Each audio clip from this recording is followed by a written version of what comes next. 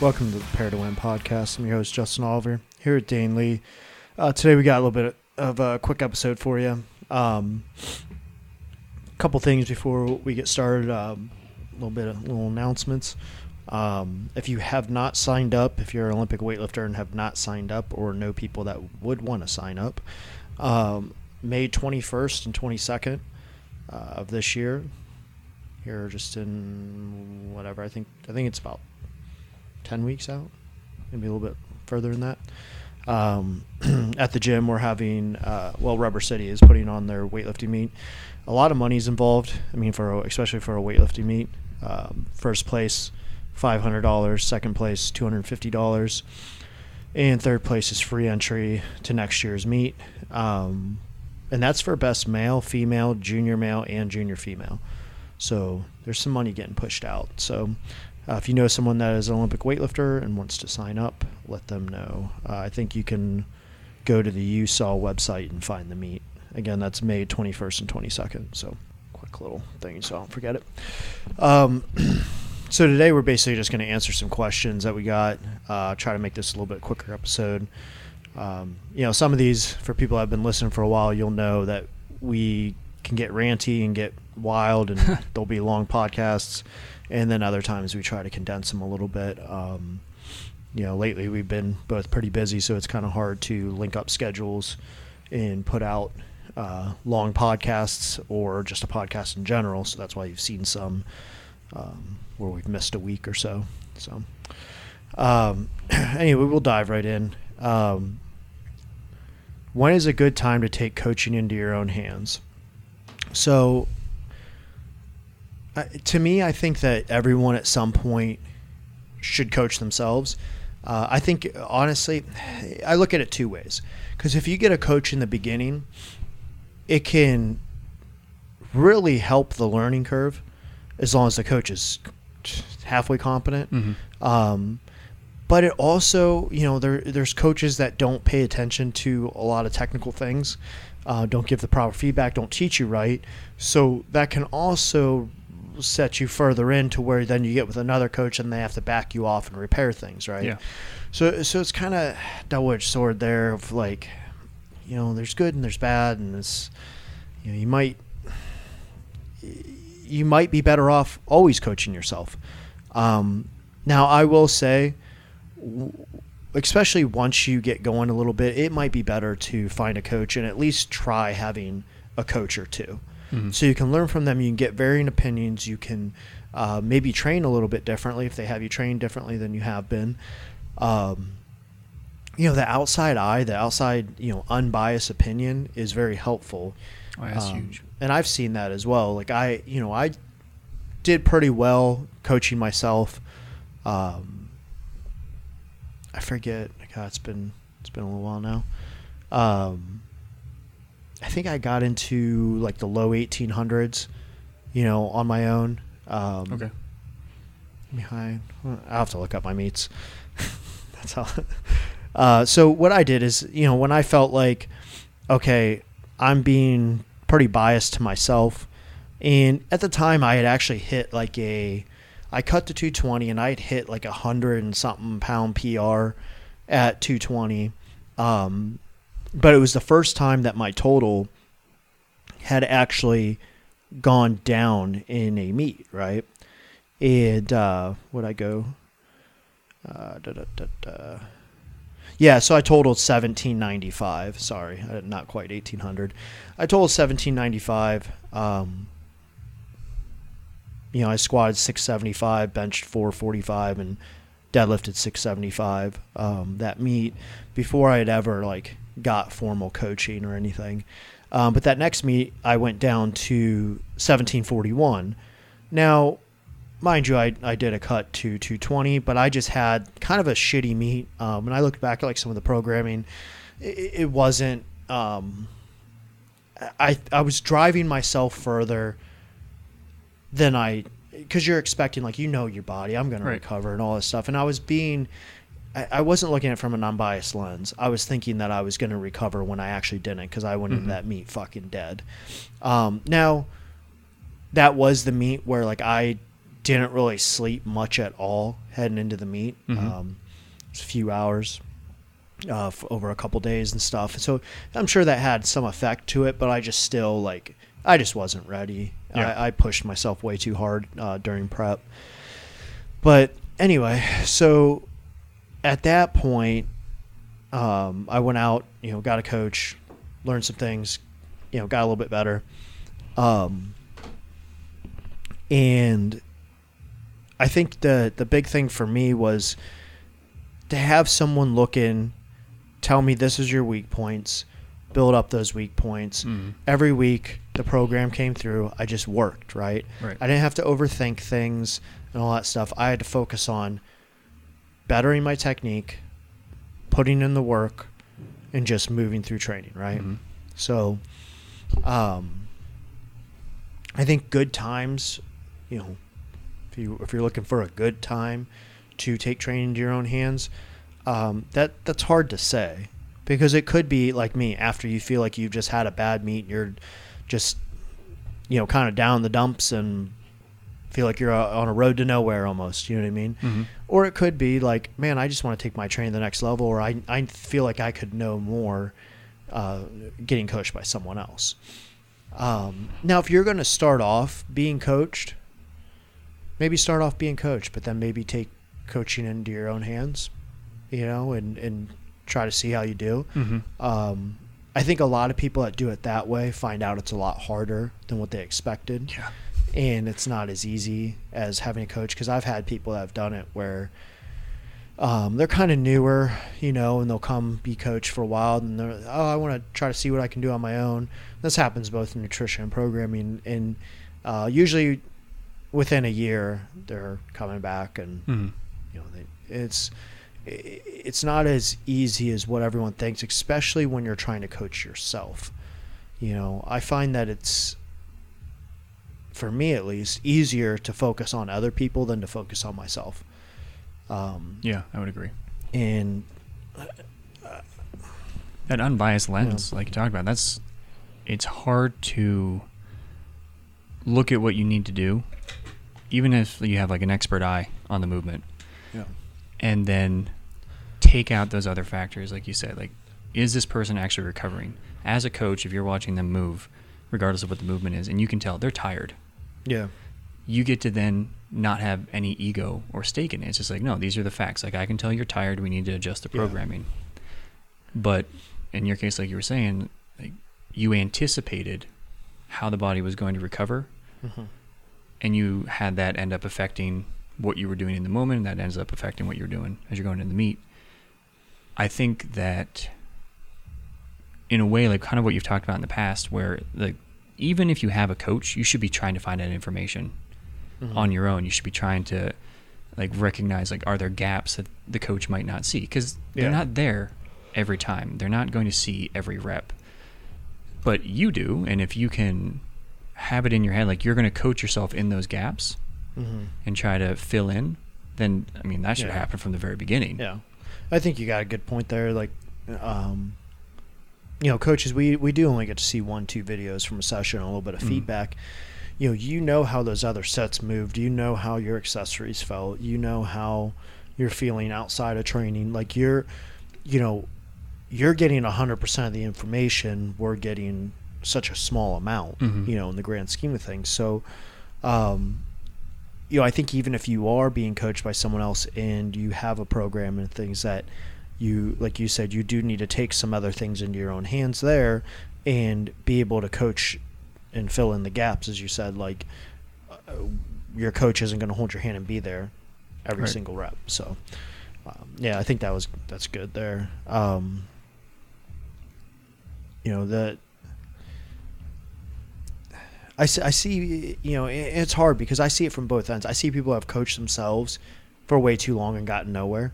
And then they drastically perform better once they're with a coach. And, I've seen people that are with their coaches getting nowhere, so they might do better by themselves. Yeah. So it's very hard to say. But, if you feel like, don't feel like you're obligated to ever stick to your coaching. Like, if you feel like you're better off on your own, if you feel like there's other options, or you feel like you're you're not getting what you're paying for, kind of thing, then there's always other coaches, or there's yourself. So how to know if you should push or back off in training? Oh God. It's a classic question. There's a lot of things. I would first suggest go back and listen to a lot of the episodes on this podcast. When we've talked about fatigue, when we've talked about, different phases and things like that, nutrition. Do you have any idea of the context they're talking about? Like what point in the training, or in what way do they mean? I think they just mean like, hold on. They probably mean like on like a macro cycle is like, okay, when should I be pushing my training? So take like the off season, for example, like, quote unquote off season. Let's say it's 7-8 months to the next meet. Okay. You probably should not be pushing heavy weights at, and let's say you just did a meet 2 months ago. Okay. At that, 8 weeks post meet mark, it's probably still not the time to be pushing heavy weights. Like, I think people think, and this happens with a lot of new lifters, is that they hit these numbers in the meet. Oh, I should 3 months later, 4 months later, be able to hit better numbers. So I'm just going to keep pushing up. So they immediately go back to lifting kind of heavy post meet. So again, this works for pretty much everyone. You'll notice, like my clients, myself, we don't lift to our highest potential all year round. Yeah. Is there a risk of missing some upside potential if you're not pushing hard enough at certain points? Yes. Because if you run out of time and you don't have enough time to get up to those higher weights, you're fucked, right? But you have to go with and get bumbling there. You have to go with what the training is giving you. So, meaning, if you're trying to lift weight, let's say 4x4 at 80% or something, and you're, let's say 4 months post meet, okay, and you have, and you have 5 months left to the next meet. All right. And let's say that just ain't happening. You just feel weak as shit, and you need to down the percentage, right? Or let's say it feels great. Okay, you might be able to take it up a little bit more, and up a little bit more, and up a little bit more. So what you have to be careful of is to not take yourself to where you're lifting too heavy, and you're kind of somewhat peaking out 3 months, 4 months out from the meet. Then you have to come back down to be able to go back up. So there's not enough time in that cycle to be able to get back to a higher level, right? Now, yes, this can be swayed and stuff by drugs. It can, differ depending on if you're dialed in on sleep, nutrition, recovery protocols. But what a lot of people don't understand is there's a difference between being on drugs and not being on drugs. All right.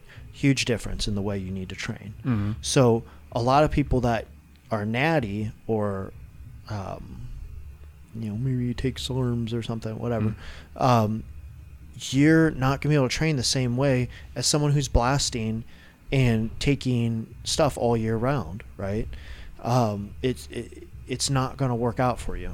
Generally, not to say there's not some outliers that can train a little bit heavier, but there's so many things to take into account when you're. Oh God, I'm going to go down this rabbit hole. I just realized, but you got to take into account leverages, movement efficiency, and then genetic potential, all that stuff. Some people are able to train a certain way because they're actually not using as much as you think because of the leverages, because of the movement efficiency, right? So the better your movement is, usually the harder you can kind of push, because you're not taxing the body as hard, and it's able to recover better, right? So this is why, for all of you that are my clients listening, that I preach getting your technique together so much, right? So, when you're going to push is generally when you're getting close to a meet. Now, if you have a long gap, 9 months, then I'm not saying you can't push a little bit, in that mid-off season, but then you're going to have to tone it back and make sure you're not too deconditioned when you're coming into prep. So what I mean by that is not go do conditioning per se. What I mean by that is you might have to come back. Let's say you're hitting some schemes at you're 5 months out, but hey, you can hit a 3x3 at 90% of your max. Okay, that's a good indicator that you're able to push up. Let's find, some common ground here. Let's just kind of keep working it up. But maybe you need to tone it back about a block or two from then. So that way, when you tone it back a little bit, then you have something to peek into. Right. If you have nothing to peek into, you're going to end up getting hurt, being too fatigued, or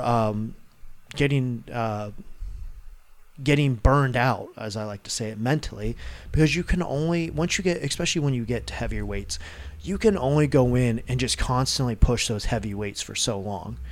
And I know someone like Ed Cohn, said something along these lines. I'm going to fuck this quote up, but he talked about the human body only has so many, I think he was talking 800-pound lifts in it or something in its given lifetime.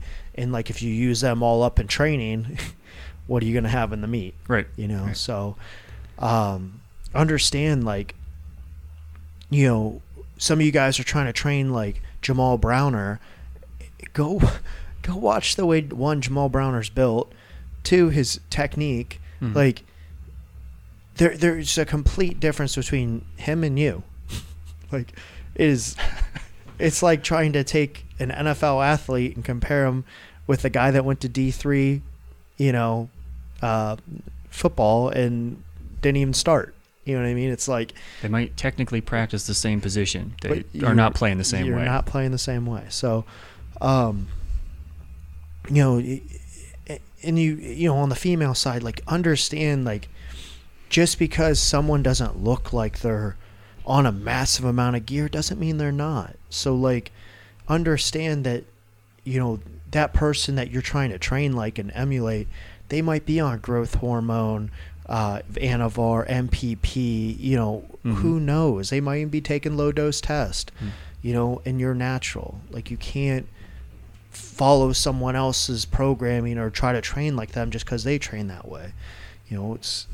There's so many different variables to it. So I think the big takeaway is, you need to listen to your body, but then two, pay attention to how those percentage weights are moving and where you're at in training, right? I watch a guy, I know I'm going here. Yeah, go for it. But I watch a guy, my hands are flat, I'm Italian, all right. So I watch this guy and he trains his girlfriend, and they both just started following me a while back, and I just kind of see their shit. And I watch almost every session. Every session is grinding. It doesn't matter. They change up the rep scheme, whatever, but every last rep, 2 reps, 3 reps is grind. It's fucked up form. It's straps hitching, knees bending, unlocking, locking again, just horrendous technical stuff. And you're just waiting for the post of I got hurt, right? Right. And this guy was talking about how, I'll get this all cleaned up and I compete in May. Bro, I don't want to be the one to tell you, but you're not going to hit the weights you were in training. I'm just going to tell you that now. It's you know what I mean? There's but no you don't want to be a dick. You don't want to be a dick, Right. But it's you almost want to say something hey man, pump the brakes. You're going too hard. Clean your technique up. That's not going to count in the meet. That's not going to count in the meet. That's not going to count in the meet. Get it together, or else you're going to embarrass yourself. Right. But offended 2022. You can't say anything to people. You just got to let them kind of go down their own path sometimes. But those people that constantly push in training generally get burned out or hurt by the time they get to a prep. So the comment you made about how people have this misunderstanding of how you can train, when you're on things versus when you're natural, has been a lot more apparent to me over the years being in the sport. where I think the outside perception is, well, we have the same program, but they're on drugs, I'm not. It's like, no. Like, what you're watching them do is a very different program. Yeah. So if you're watching, like you said, like if you're watching someone and you don't realize that they might be on something and you see the program, immediately you think, well, I should be doing what they're doing because they can do it. Yeah. Or they're getting better results doing the same thing I am. It's like, no, that's not how it works. But from the recovery standpoint, this is why I really like when athletes are given RPE. Because if you watch a video and the coach says, like, that needs to be a 7 to 8. And it, like you said, it's grinding. It's like, you have a good indication of where their nervous system is based on how it looks with what you had intended to give them.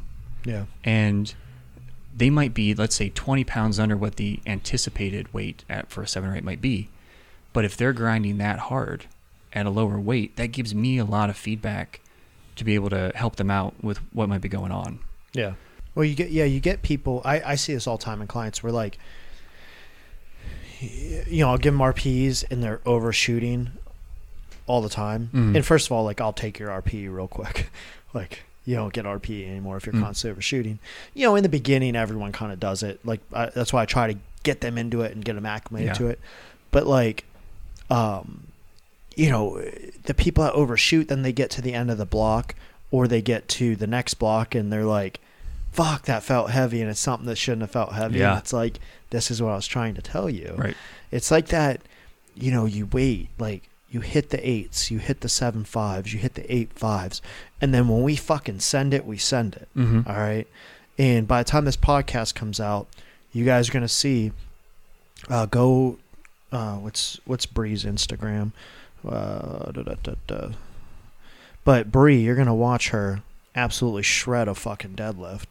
Breatine Power _PWR. Breatine _PWR. All right. And you're going to go back and you're going to see these deadlifts that she's just smoking. You know, 330s, you know, 320s, 315s, you know, right? And a couple weeks ago, earlier in this block, she hit, I think it was like 355 for a double, and it was pretty clean, right? Okay. And we're backed off and we're, you know, doing these sats in like the 330s, 320s and all this.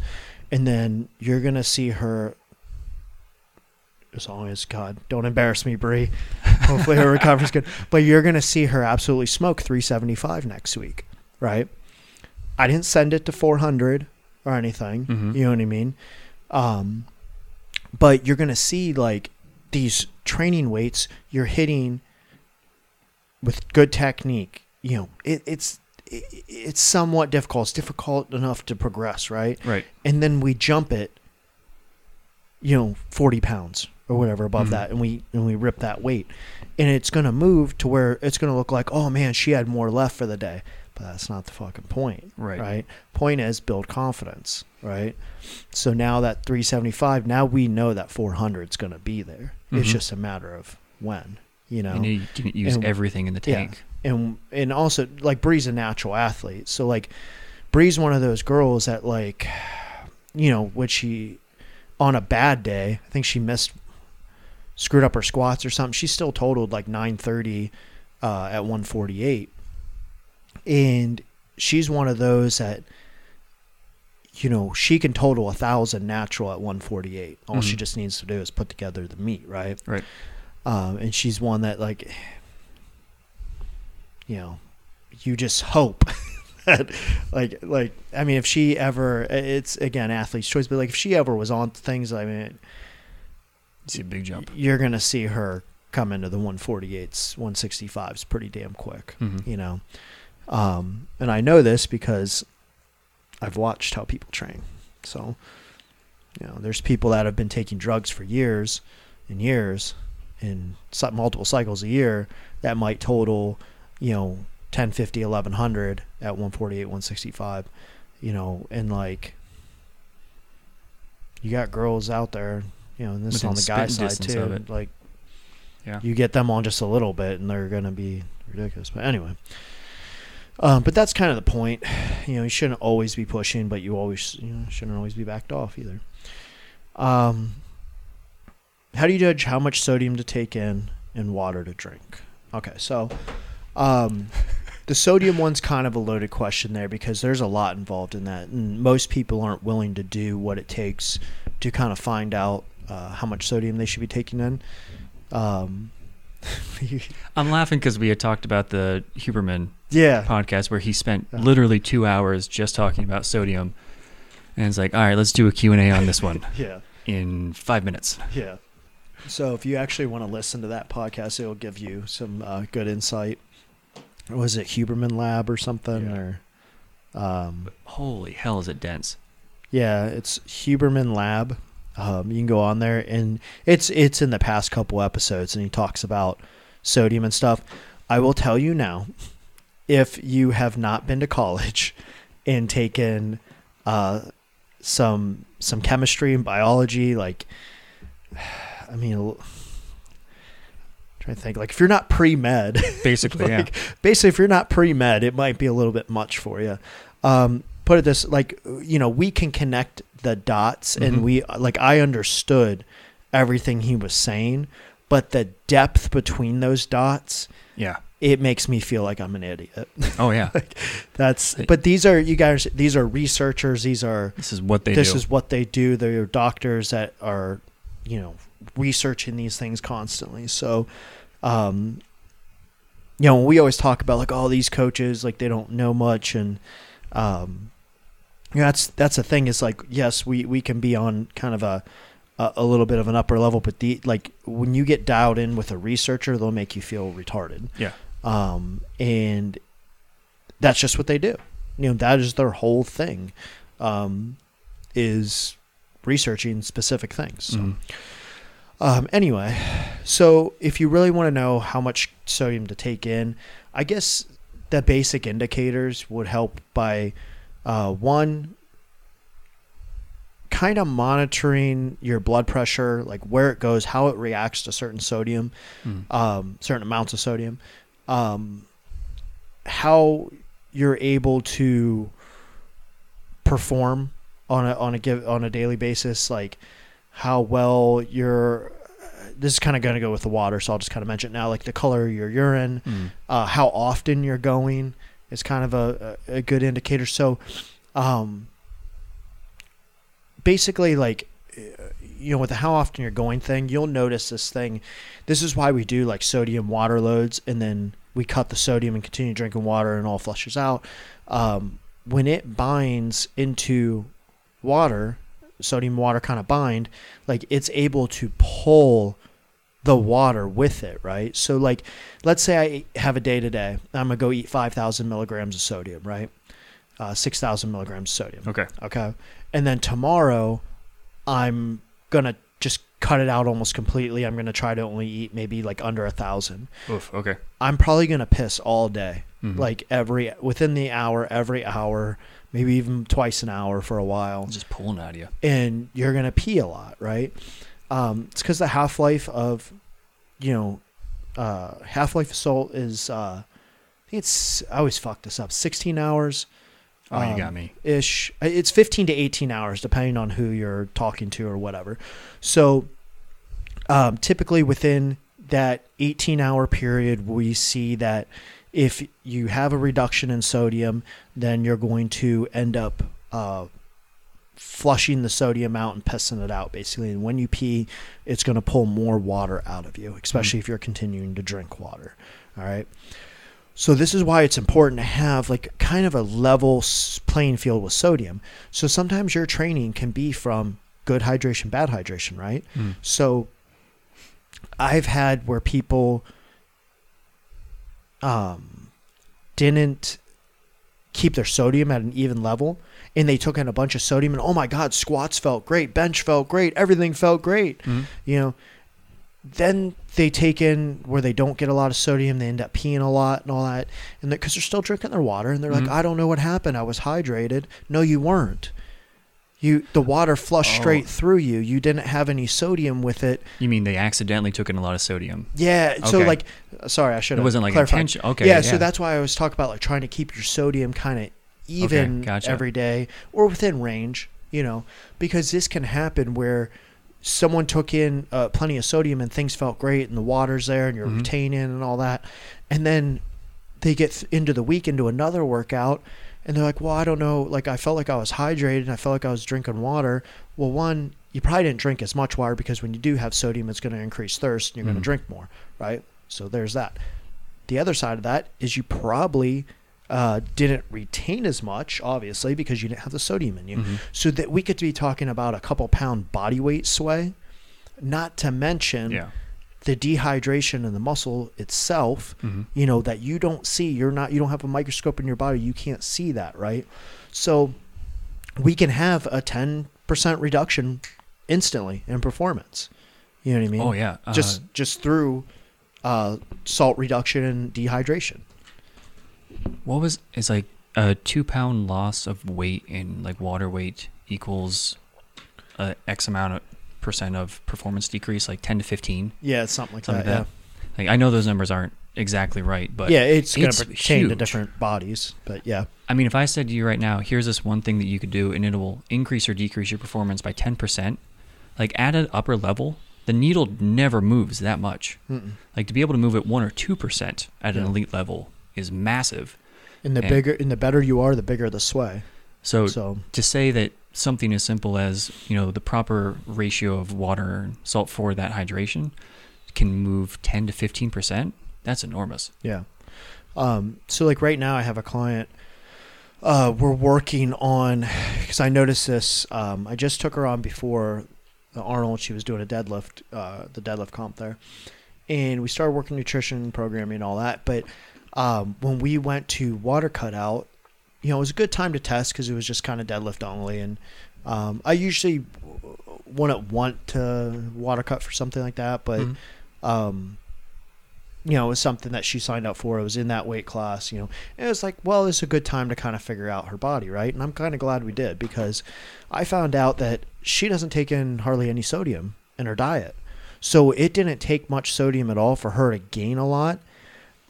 And then we noticed some things whenever we cut the sodium continued water, how her body flushed initially a little bit, but then it held and retained and didn't, because she was deficient initially and didn't want to get rid of it, right? Oh. So her typical diet was within about 1,500 to 2,000 milligrams sodium. Oh wow! And you know, she's not like a huge person, but she's, you know, in the 130s, okay. Pretty lean, you know, female and stuff. It's like, so we need to get her body acclimated to take in a little bit more sodium, to where she's not bloated, can't walk around, can't move, fingers are fat, and, you know, everything else. So your body will become accustomed to taking in more sodium. Now, again, not medical advice. If you have some internal organ problems or things like that, that's a different ballgame. All right, we're talking about normal, healthy people, athletes. Let's put it as athletes. So, you know, how to figure and calculate that sodium is something that we need to pay attention to all those things that I mentioned in the beginning, and then try to slowly manipulate upwards until we find our good spot. And when we find our good spot, we might be there for a little bit and we might be able to continue on. But first we got to figure that out. Now, the other side of, like, take someone like her who is also a little bit lower on the food side, so lower carbs, things like that, we're probably going to be able to retain more water just from having more carbs as well. So there's that. I feel like I'm getting kind of deep into here, but I feel like we're still good though. Okay, we're still touching the baseline here. I just don't want it to become too ranty, but anyway, so I think that kind of answers the sodium thing a little bit. I mean, as a point to add to it, you can't know where you are you can't know what to do, like you're saying, until you actually are tracking it and counting it. Yeah. And the one thing that I took away from Huberman's thing is where he made the distinction, and I knew it, but he put it in words that I really liked, where people mistake salt and sodium. Yeah. Where it's like, yeah, it's a source of sodium, but they're like, well, I don't put salt on my food. That doesn't mean you're not taking in sodium. Yeah. Which is a really strong reason for doing macro counting, where if you're already tracking food, it's a lot easier to go back and see, all right, how much sodium was in there. Yeah. Because some people are getting way more than they need. And in this one lifter's case, she was way under. Yeah. And you'll be surprised, not to cut you off, but Okay. you'll be surprised some food you eat. Like, go look at the back of cottage cheese. and see how. I think it's 400 milligrams per half cup of cottage cheese. Half cup isn't a ton, you know. And there's 400 milligrams of sodium in that. Right. So, you know, there are, to me, like what she was doing was eating a very whole food, clean cut diet, and probably adding a little bit of salt to it. But even like, I can't remember chicken. I think it's like 200 milligrams per however many ounces, but I think it depends on like if they do any of the broth on it too. Or yeah, because you can get like lower sodium without the stuff. But anyway, you can move on. What was I saying? Oh, about like counting macros and whatnot and being underneath. Because, so as an example, my older sister had, like, she constantly craves salt, just constantly. Well, come to find out that her as an individual, like, she processes sodium super fast. Yep. So she goes through it quickly, and as a result, often has low blood pressure. So in one case where we say, like, well, you can monitor your blood pressure, and that gives you an idea if you're having, like, too much, if it kind of sways in that direction. You could also, as long as you're doing some of these biometrics, find out good indications of if you don't have enough. So that goes into talking, when I know I won't do the rabbit hole, but you start having effects on that. That'll affect sleep. That affects whole recovery. You start changing the amount of water in the body. That changes leverages and efficiency. And to rabbit hole. So it's when we talk about like variables, like everyone, I know you guys think it's just like these surface things, but these are the type of things we also think about. That you guys should be thinking about and paying attention to what you're doing, your daily diets. We'll worry about why, as long as people are doing the tracking to give us the information we need to figure out the why. Exactly. And like you said, like I know Lindsay can take in a fuck ton of sodium, where I can't, do as much. And I used to be, I'm getting a little older, so I got to watch sometimes, but I used to be able to just like sugars didn't fucking matter. You know what I mean? Like, and I was good to go. So it's like, some people's bodies are just different. Now, as far as water, kind of a golden rule that I like to do. So for most athletes, again, these are athletes, people that are working out.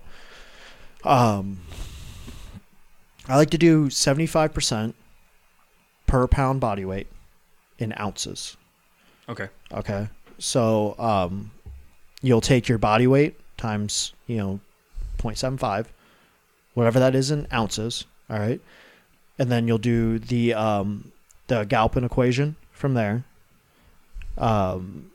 Which for those who don't know what the Galpin equation is, it's your body weight in pounds divided by 30. Now that amount of, water in ounces, right? So, I'll do like mine real quick. Okay, so is that the every 15 minutes? Yeah, every 15 minutes for exercise. Yeah. So someone who's I'm just going to run math real quick. So someone who's 200 pounds, we'll divide that by 30. That's 6.66, right? That's a bad number. Mark of the beast. Why did I pick that number? Shit. Let's go to 205 pounds. Let's go to 225. Let's get rid of that number real quick. So that would be 7.5, right? 225 divided by 30. Now that 7.5 ounces per 15 minutes of exercise is what they need to get into their body at some point. You don't need to drink that all during your exercise. You need to, at some point, equate for that. Now, mind you, that means don't drink any water during your exercise, but you need to equate for this. So let's assume for simple math that they work out for an hour. So we're going to take the 7.5, we're going to times it by 4. They need to add 30 ounces of water to their daily intake, right? So if we take the 225 times the 75%, 168. Sorry, I'm doing all this math. 198. So if you did that right, hopefully everyone was doing that. And again, this is a basic equation. It's going to change for muscle mass, how much you're moving, all these things. But basically, they should be taking in roughly 1.5 gallons a day. All right, which is close-ish to right. Is that including the exercise. That's including your Okay. exercise water. Okay. So, and if you think of that,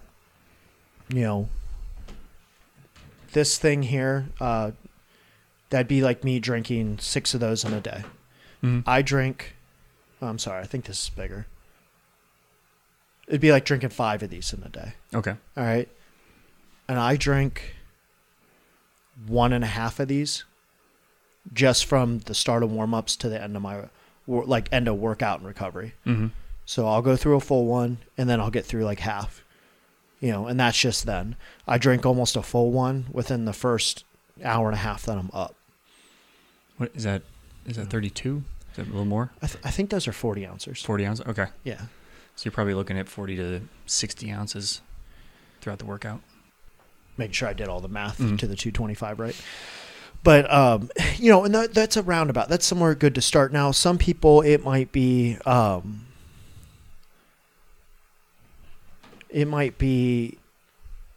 lower, it might be higher. Mm-hmm.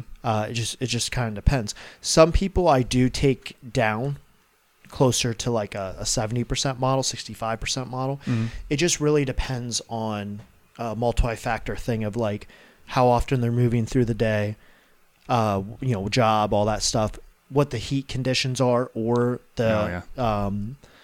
or if it's really cold and dry, things like that. But like where they're located essentially. And then, what kind of environment they work out in. Is it commercial gym? Is it air conditioning? Is it, like ours where it's hot as hell in the summer? Mm-hmm. Excuse me. Their leanness, you know what I mean? All these things come into play for, anyone that I take on that might be taking drugs, like what kind of drugs you're taking. That's a big one, yeah. Things like that. And then remember, account for medications, caffeine, Mhm. all this stuff you have to account for. So some people might think of that like, man, 1.5 gallons, like for some people, they think that's not enough. Others might think that's a lot, That is something I hear. It's like people are like, oh, I'm not that thirsty. I can't drink all that. It's like, I'm not telling you right now when you start that, like build yourself up. But part don't of the drown reason, yourself. Yeah, Like, part of the reason that you're not thirsty is because you've gotten your body to like kind of acclimate to this low intake. yeah, That's what it's used to. yeah. Like you have to kind of get that to adapt to a higher intake. That it'll was take a while. full, when we were started the podcast. Oh, really? So like right 2/3. before. So, about 20 ounces in, So, that's just kind of a guideline. Again, these are guidelines. This isn't like the end all, like you have to do it that Right. way. Other people have different equations that they go off of. It's just a thing that I've felt comfortable starting people at and figuring it out from there. So, dumbest thing you've ever seen someone do with their nutrition. Okay, so we're at 44 minutes right now. Do you want this to be its own podcast? yes, I'm gonna condense that. I've always said, we've repeated this one a lot. I think one of the dumbest things is when someone told me that macros didn't work for them. That was the best. I think, and I want to say what they meant was like trying to track their macros didn't work for them. Yeah. But I literally think they thought that macros was the diet. Like macros don't work for me. Well, then food doesn't work for you because it's Right. it's literally.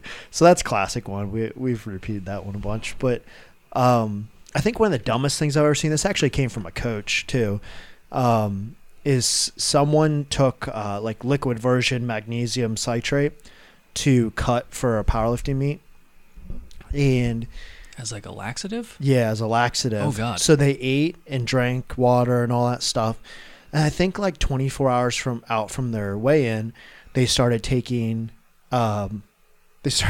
magnesium like as a laxative to, if you've ever had a surgery that needed this, colonoscopy, anything, how dumb this was, because it's not, you literally excrete so much. First of all the poopy in you is gone. But also you excrete so much water from the body, and that still has a semi-lasting effect, that even when you try to start to rehydrate the body and refeed the body, Mm-hmm. things don't usually settle well for about a day or two. Yeah. And it takes some time to get rehydrated and feel good. You'll usually feel kind of off for a few days, right? Mhm. And I'm sure they tried the IV thing and all that. Long story short, they got injured at their meet. So,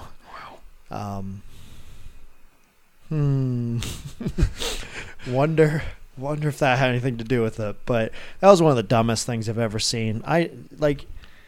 It's all right. I'm not even a big person on taking diuretics, like a diuretic pill to start a water cut. But it's possible. You could possibly do it. I usually use a little bit of caffeine, like a little bit of black coffee straight up, to kind of help get things going. Is usually what I recommend for people. And some people can get away with a diuretic, but it's not again, you don't want to put anything in that could possibly have a lasting effect. You got one that's... I'm trying. Like, the thoughts come to mind. Like, I've known people who did carnivore. I've known people who decided to be a distance runner on keto. And it's like, you can kind of do it. And just because someone survives it doesn't mean that it's a smart idea or that it really works. I knew a gymnast who had such a low calorie intake that they started to develop like shin splints because their body was taking calcium out of the bones. Brittle. Yeah. So things like that. I'm trying to think. Okay, so the one I remember laughing out loud when we had this conversation. We were as a group, we were at dinner, and somebody had mentioned the Forks Over Knives documentary, where they talked about how you can be a better athlete if you're vegan instead of eating meat. And I just very matter-of-factly was like, well, I find that confusing because, what are your protein sources? And someone mentioned, well, the big one is beans and rice kind of thing, like the complementary. Yeah. And you can bring the aminos together to form protein. Right. Yeah. Okay. So it's well, how do they account for the excess carbs that come with it in order for you to hit your protein intake? What about the things that they found with GMO when it comes to soy and the effect that has on estrogen levels? I was like, that's not in there. Wait, what? And it just what was the other one where I was asking, they had the reverse side of it, and I don't know if it wasn't paleo, but it was asking about if they have all this protein intake that they're coming from here, then what are they getting as a fuel source that they're going to end up using? They're saying that they're going to rely on protein as a sufficient fuel source in order for the body to take that and take it through, gluconeogenesis. And I just remembered laughing my ass off at these comments, thinking about it, because it's completely even basic level nutrition science, it goes against it. Yeah. And there were all these people that were absolutely buying into it. So I can't say that it was one person who was doing it. Yeah. But it was just that concept and hearing so many people. The worst thing too with that whole thing is when pro athletes talk about how they're vegan, or you'll see the past couple of years there's been some big college football athletes that have came out I switched to vegan in the off season, I feel so much better and this and that. Yeah, because you're 15 pounds lighter and you haven't been eating anything really. You know what I mean? Yours doesn't mean internally that you're doing well. The concept of cleaning up your diet does not mean that you have to go vegan. Yeah. Every person who I hear go vegan will have that for the first 3-4 months. They're I feel so much better. I don't have inflammation. A lot of times it's I stopped eating, I went vegan, stopped eating meat. But what I didn't tell you is that my meat consisted of fried chicken and fucking, everything all these crusted inflammatory in something. Foods that you're putting in your system. I didn't tell you that. Oh, and I was, and again, there's just we wouldn't say eat straight carnivore. Right. You need to find a baseline boundary balance. You don't need to be on extreme sides of one or the other, so. The other part that's upsetting when it comes to the whole going vegan as a pro athlete is that they have the resources and funds to make that work. Yeah. Whereas they're not preparing their own meals. The general population, could hear that and be like, well, they managed to do it and look how successful they are. It's like, no, they're successful because they're genetic outliers. Yeah. And they put themselves in a position where they can afford to pay for having a vegan lifestyle Yeah. while they do this. Most people, 99% of us, no. Yeah. That's not a thing. Well, you know, that's the thing with it. You got to quit looking at people that can afford to do extravagant things that are just unreal. Because, I mean, I've seen people that you could see them online. Like when people switch over into that next tax bracket, you know, that upper level tax bracket, their whole look changes because they can afford to get that done. You know what I mean? Like, go back 10 years before that and look at them, or 5 years before that and look at them, and they don't look that way. You know what I mean? Like, you know, when you see some of these, like, you know, people make this change or look the way they do, like, yes, there's some hard work in there for sure, but like also like understand these people afford the coaching, the nutrition. Yeah. Some of them aren't even preparing their own meals. Imagine walking down every day, and even though you don't really want to eat it, someone's just like, here you go. It's a lot easier to adhere to a diet that way, hell yeah. right? I already made your breakfast for you. There you go. There you go. So,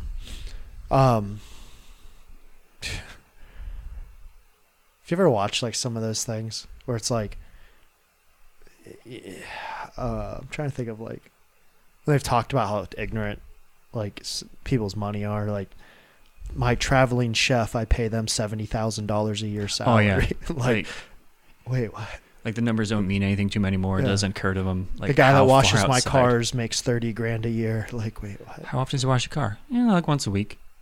You pay someone $30,000 a year Yeah. to wash your car once a week? It's crazy. Like some of the luxuries that they can afford is, you know, it's a whole other life. So, all right. Yeah, I think that's pretty much it for today. I think we answered all those questions and probably long-winded on some of them. So, like the podcast, share the podcast. If you guys want us to talk about anything, let us know. We try to put in, you know, questions into our stories every week that we're going to do podcasts. So drop questions in there. And if you have an idea for what you'd like to hear us talk about, if you want to give us something hard, that'd be fun. You know, give us something a little depthy. You know, Clearly we like to go ranty, so. Yeah. So, all right. Yeah, that's pretty much it for today.